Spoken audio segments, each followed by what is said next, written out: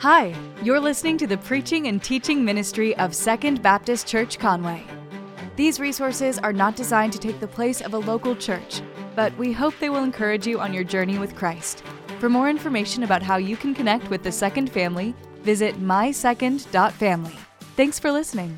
This last week, we decided we're at this stage where the boys are old enough that we are wanting to introduce them to, movies that, meant something to us, right? You kind of show them these movies, things that you have forgotten about, things they had never heard about. And this last week, we, for whatever reason, it crossed Jackie's mind, and we decided we were going to show the boys the movie Mrs. Doubtfire. Y'all remember that movie?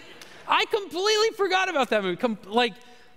Did not happen in my brain. I had forgotten about this movie, and so we rented it. We're gonna show the boys and movie night, family movie night. And a couple of things happen. If you're not yet to this stage, then let me warn you. If you are past the stage, then you can testify that a couple of things happen in this scenario. One is, as an adult, you realize that these are not incredibly appropriate movies. There's jokes and things that you're like, my parents showed me this, and it just went straight over your head when you were a kid, and now you're sitting there going, oh, I don't know, And so that happens. The other thing that happens is that you forget just how long movies used to be. They used to make these movies long, and now a movie's like an hour 15 minutes, and we're like, oh, is there an intermission?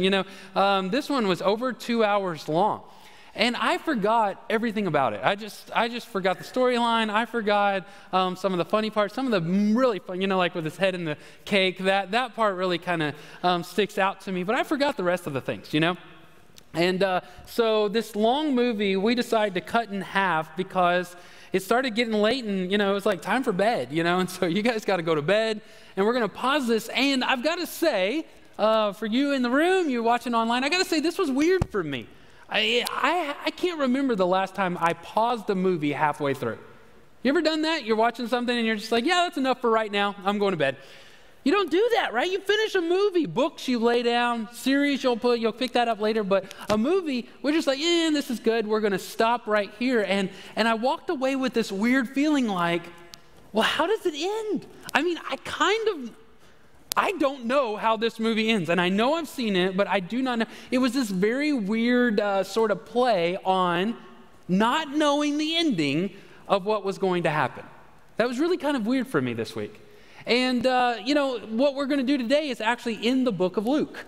We've been in Luke since December 1st, all right? We've been in this book for 6 months now, and today is the ending. We've walked with Jesus through all sorts of things. Remember, it starts with the announcement of his cousin is being born, and then there's all the stuff that happens in the temple. We looked at some of his teachings through the series called The Parables. We looked at the way that Luke specifically builds Jesus and shows us who Jesus is in a series called Jesus Is. Y'all remember that?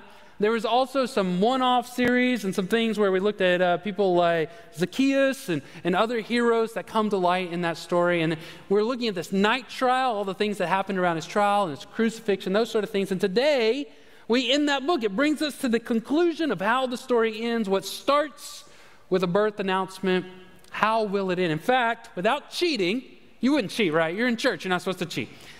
You're in church. So without cheating, how many of you know, you didn't read it this week, how many of you know, I know how Luke ends. Do you remember? It's a few of you, right? And a lot of us are in this room going like, I know I've seen this movie, but I cannot tell you how it ends. Well, that's what we're going to do today. We're going to look at the ending of Luke and kind of see how that applies to our lives, see how that all ends out. So before we do, let's pray together, and we'll find the ending of Luke. God, thank you so much for your word, and thank you for what you have given us in your word. God, I do pray for those of us who are gathered this morning that we would make much of you in our minds and in our hearts and in our words, God, that we would seek ways that we can apply your story to our lives. That where we do not measure up, God, you would give us the strength, the courage, the faith, and the opportunity to be more and more like you in what we say and in what we do. It's in Jesus Christ's name we pray together. Amen. So if you have your Bible, turn to the end of Luke. Luke 24. If we're going to look at the end of Luke, we ought to, go to the end of Luke. And so if you have your Bible, turn to Luke chapter 24. I do want to mention this. If you do not have a Bible, we'll give you one. We have several, and we will give those to you. We also have some in the cafe. You can swing past there and grab one of those if you would like that. Or there's several applications you can use on your phone. If you're watching online, you can even pull that up in a browser. YouVersion is one I like. Logos is another one that I really appreciate. Luke 24:36 through the end there. Let me summarize it for you. You can hold your finger there. We'll look at some specific verses. You remember last week, Cleopas and who I think is his wife, it's a non-named other person, they find out that Jesus is alive through Jesus. They understand, they have a meal with him. They get so excited, they run back to Jerusalem. They find the 11 apostles, that's minus Judas, right? And the others, their friends and family, they're all in this room, and they're kind of talking about things, and they bust in the door, and they're like, he's alive. We've seen him. They have a story, too. They're telling them the story of what happened with Peter, and then Jesus is there. It kind of freaks them all out, but Jesus lets them know, hey, I'm alive. I'm not a ghost. See, I have flesh and blood and joints, and I have a body. I'm alive. Also, do you have anything to eat? And he eats some fish, so proving that he is alive, and that's really sort of the point. This story is a lot like last week's story, and Luke will do that. He'll tell two stories that have the same meaning in order to really emphasize that point. Jesus is alive. Then Jesus goes on teaching them some things about what has happened, what's about to happen. This is good. He commissions them all, and they're pretty excited about it, and they go to the temple and they're singing. They're pretty excited about what is happening. That's how this story goes. But I want to look at a couple of things in particular, all right?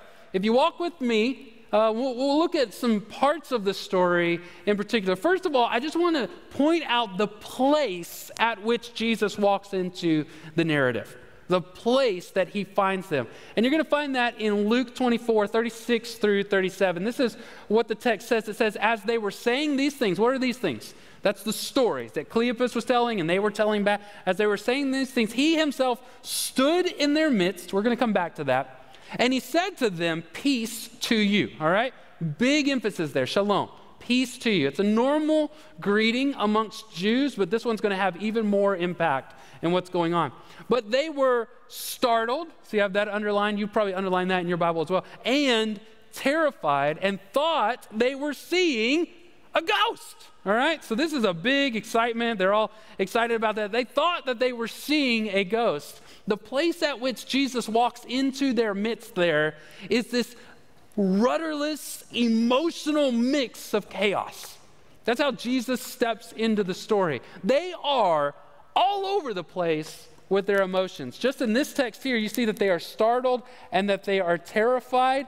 If you look in the next passage, the very next verse there, and while they were still amazed, in verse 41, while they were still amazed and in disbelief because of their joy. Now, I took that kind of quote out of the Bible verse that I found. I just wanted to show you all of the emotions that are happening in this room with all of these people. We go from terrified to joy to amazed to disbelief to hopelessness. All over the map, these people are feeling that. You ever been in that place before? Sure you have. You've been there before. Anybody ask you, well, how are you feeling? And you're like, I don't know how I feel. I'm like little parts scared and little parts rage. You know, I've got all of this stuff in me where, you know, like parenting can do this. Marriage can do this. Just any sort of relationship can do this. You know, like I'm equal parts deeply in love with this person and equally parts would like to choke them. That's kind of how I'm feeling in this point right now. Can you imagine all sorts of different things that are happening, you know? All of those emotions, Jesus comes into that where they are so emotional, so all over the place that they can't even make a decision. They don't know what to do next. Just 3 days earlier, Jesus has died. He was murdered. And just this morning, some folks went to the grave and he's not there. And then you hear all these stories about Jesus talking, and some people saw Jesus, some people talked with Jesus, and then these two run in. You know, there's all of this emotion that's going on. They don't even know what to do next. The plan has been derailed. The plan has been changed. What do we do? What do we do with this situation? They don't know. And that's where Jesus steps into this place of rudderless, emotional chaos. And then you'll notice back in the previous section there that they were terrified, that they thought they were seeing a ghost. Now this really this really tickles me. Like, just think about it for just a second on this whole concept of ghost. And it's not unwarranted, right? They thought he was a ghost. They just freak out. I mean, just think of it. They were startled. They were terrified. They were easily upset, right? Jesus appears there, and they think he's a ghost. And like I said a minute ago, this isn't unwarranted. Why? Because this very same day, this is after dinner, but earlier in the morning before breakfast, some folks went to a graveyard, and there wasn't a body there, all right? Any day of the week, that's going to start to freak you out, right? There's just not a body there. And then they all go up into a room, and there's maybe a little bit of worry about, I don't know, Jewish leaders and Roman soldiers. They killed our leader. Maybe they're going to come after us. And so they're kind of locked in a room, not really sure what to do. All of that's happening. Cleopas jumps in, and he says he's seen him. Some people have seen him. Some other people haven't seen him. This is all going on. And in the middle of all of that, while everybody's telling their stories, while everybody's all emotionally into it, you don't know what's going on, Jesus appears. And I've tried to really think through this in my mind. How exactly did Jesus appear? Was everybody upset and talking and there was all this noise, and so he just kind of walks in the door real slow, shuts the door, and he's standing over there for a few minutes before anybody notices? That's an option. Was he like just appeared in there really kind of Jesus-like? He just appears there and he's standing there before he like nudges somebody and goes, "Can you believe this?" Does that? I prefer to think that Jesus appeared in there. He was sitting in a chair. There's all this emotion, and then he stands up and he's like, "Ooh, just kidding, y'all, it's your boy Jesus," like that. That's what I prefer to think. He's like kind of messing with them, but then he's not messing with them. And if you think about this, this isn't the first time Jesus has done something like this, right? Earlier in the Gospel of Luke, the town gets all mad at him, and they're all fighting. They're about to throw him off the cliff. They're really going to get on, and he just kind of walks through the crowd. Jesus does that. There's another story where they're out in the Sea of Galilee, and there's all these waves and winds and stuff, and Jesus walks out to them, and it says that they were terrified. They thought they were seeing a ghost. So there's this part of you that thinks, why do they, at some point when they say, ghost, and Jesus is like, no, I've told you, I'm not a ghost, y'all. I keep telling y'all this. Why don't they just go, it's Jesus, because he does stuff like this, There's this ghost element, and really what happens in the remainder of the text there, 38 through 43, in that section, Jesus is proving to them he's not a ghost. He is alive, which is why we have to be careful.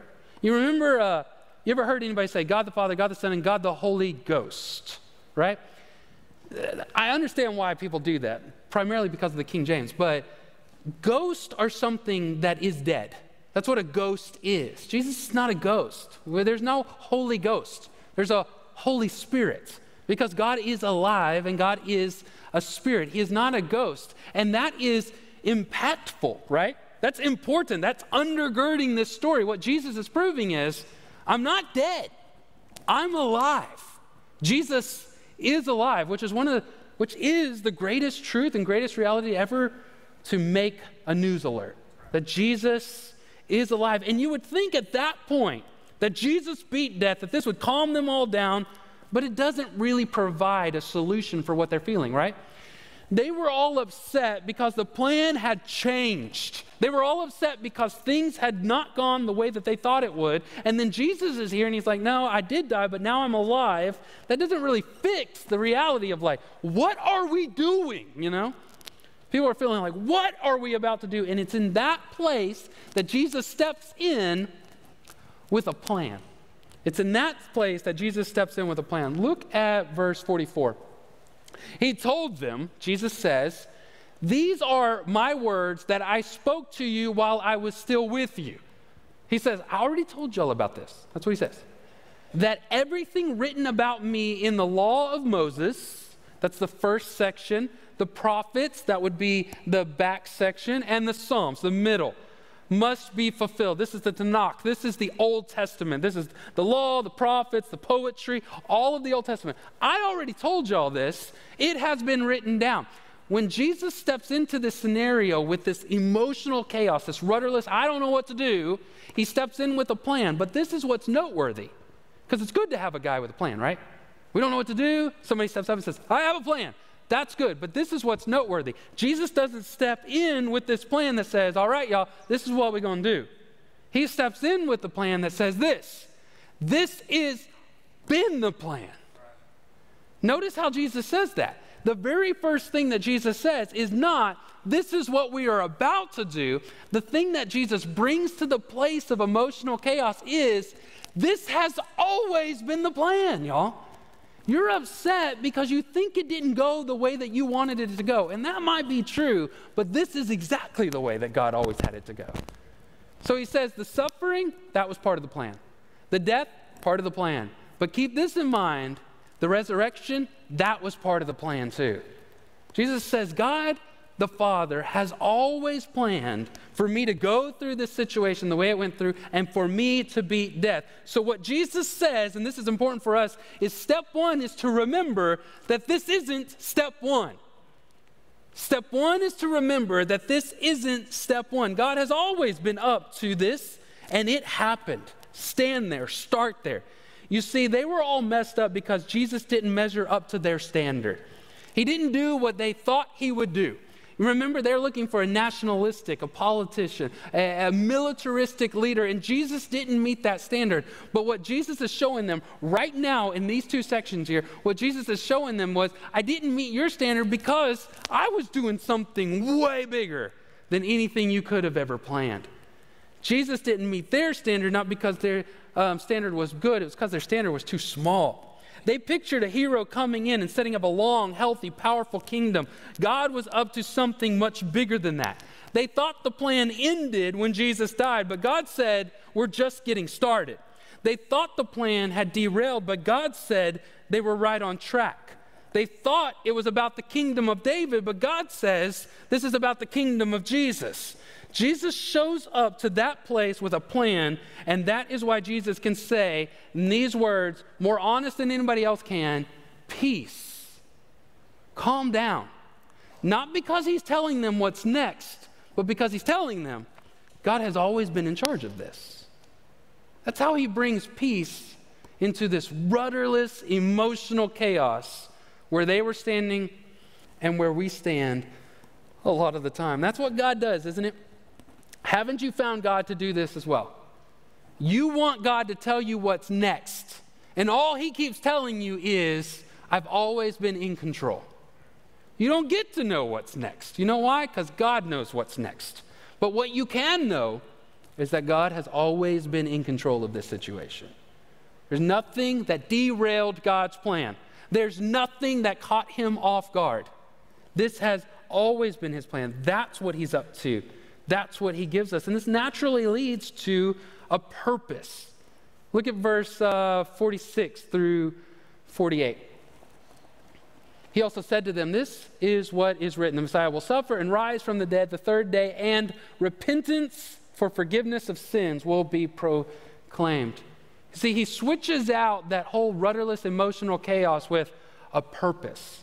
Because God has always had a plan, you now have a purpose. And what he says is all of that suffering, all of that death, all of that blood and misery and pain, that isolation, that ripping out of your heart, that emotional, just a gut-wrenching feeling that you felt, all of that was for a purpose. And all of it had a very good reason, and that was that anybody who repents and believes, anybody who turns from their own way and follows God's plan, then they can be forgiven for ever going their own way. That's what Jesus says all of that meant. That's what Jesus says in that day. That's what Jesus says today. That for everybody, all of the pain, all of the hurt, all of the sacrifice that Jesus went through was for the purpose that if any of you would trust Jesus, you can be forgiven and accepted by Jesus. You can be forgiven and accepted by God. Beginning in Jerusalem, all the way around the world for all of time, that's you as well.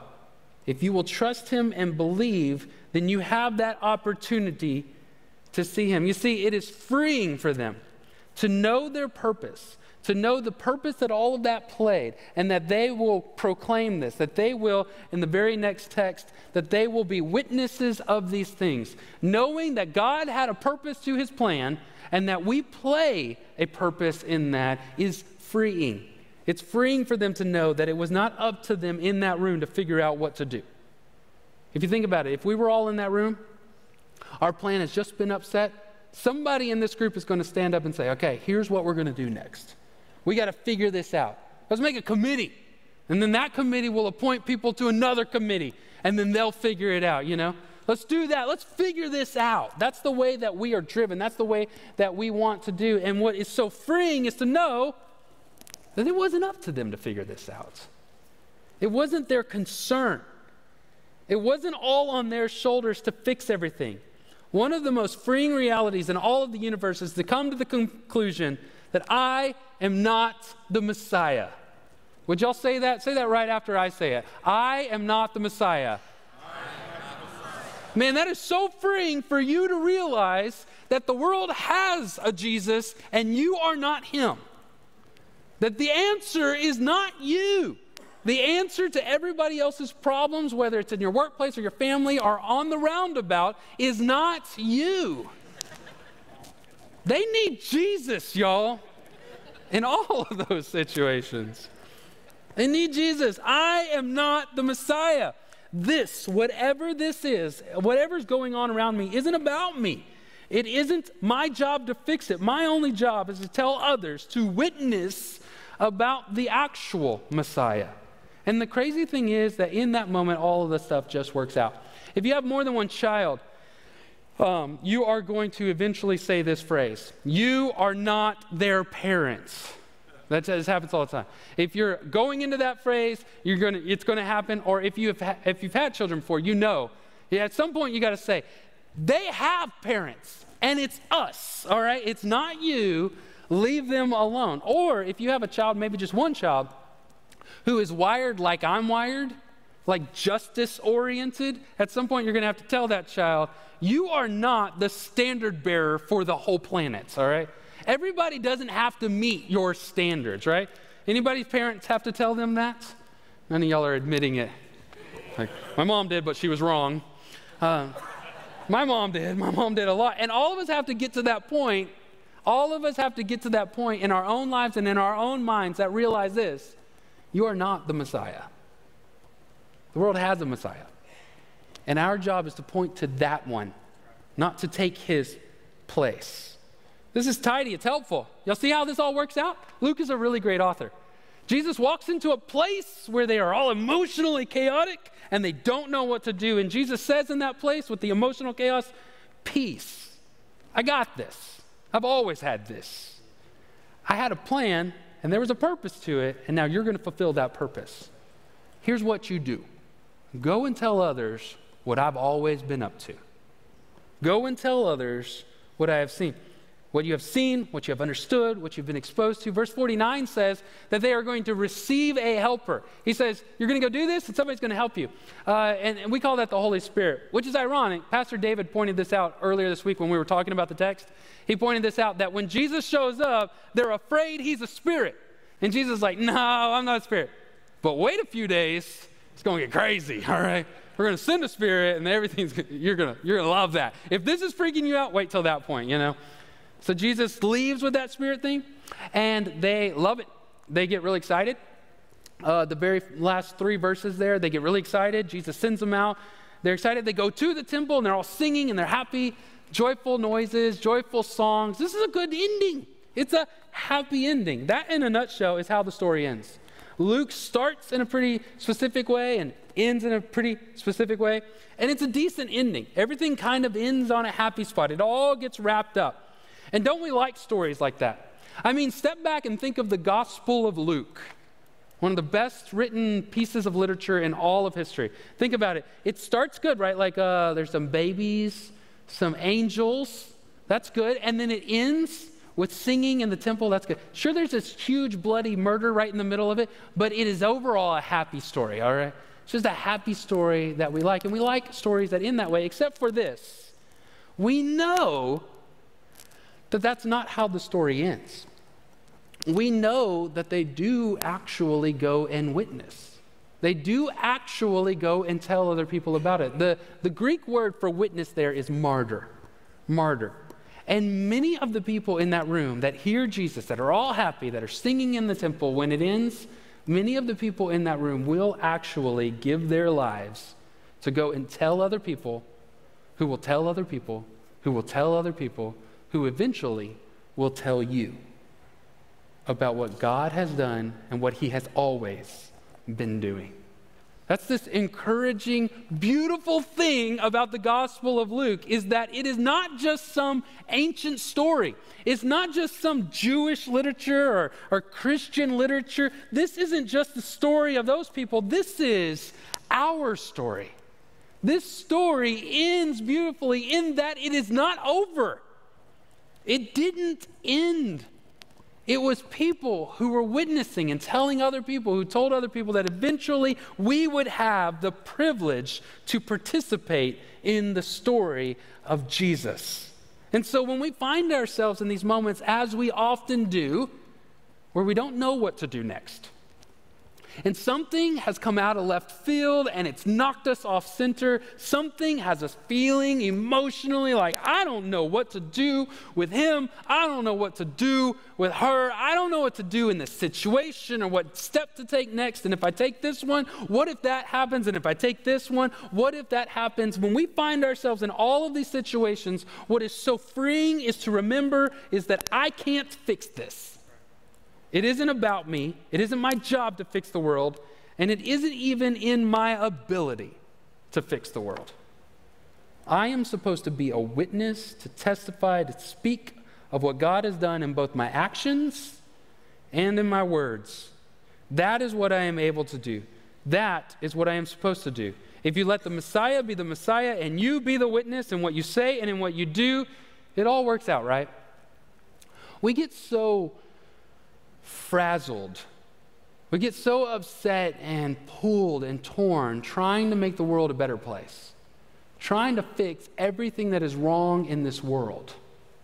And isn't it ironic that the most impactful way that you can make the world a better place, that you can make an actual difference in the lives of other people, is to simply stop trying to be the Messiah and start showing people the Messiah. Stop trying to be the hero, and in your words and in your speech and in your actions, talk about the hero. You remember last week in the Emmaus Road when Jesus walks up to the two, Cleopas and his wife? He's like, what are you guys talking about? And they're like, oh man, have you not heard? Jesus? Did you not hear the story about Jesus? He was a prophet, a mighty prophet before God, and he was strong. He was mighty in his word and in his deed. I think that's a very good template for us to apply to our lives. Both in what we say and in what we do, make much of God. My actions should express my trust in Christ. I love those who are unlovable. I sacrifice for people who don't deserve it. I am kind to the mean. I am generous to the stingy. I am forgiving to the unforgivable. Why? Because I am unforgivable, and yet he forgave me.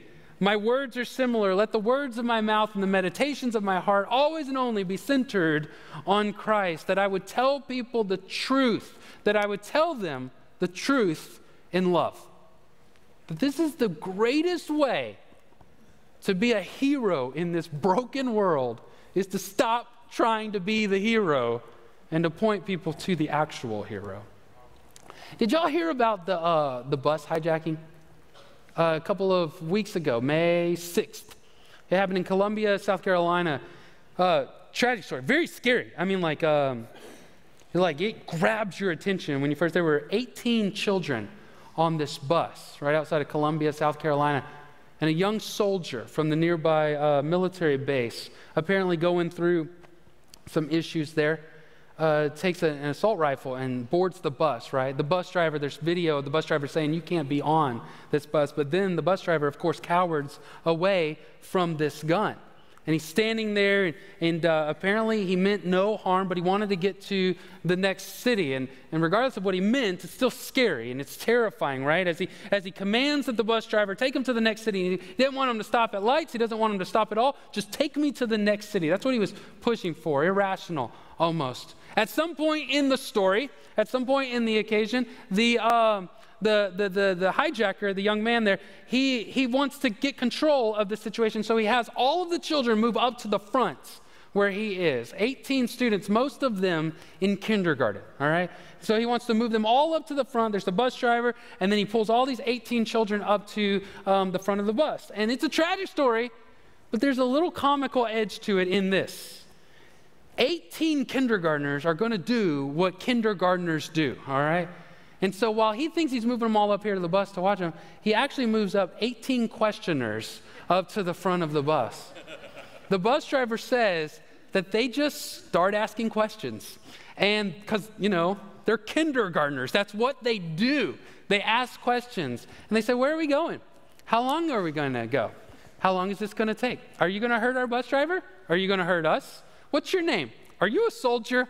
All sorts of questions, to the point where the bus driver says that eventually he got so flustered that he just pulls the bus over, or he has the guy pull the bus. He gets them all off the bus, all of the kindergartners and the bus driver, and he takes the bus about 2 more miles down the road until he is apprehended. We can kind of smirk at it and at the same time say it's a terrifying story, right? It's a terrifying ordeal. However, we just know, man, that's what kindergartners do, all right?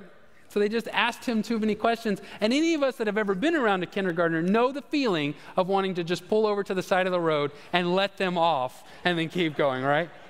I mean, I hope I'm not a bad person for saying that, but I have felt that feeling, right?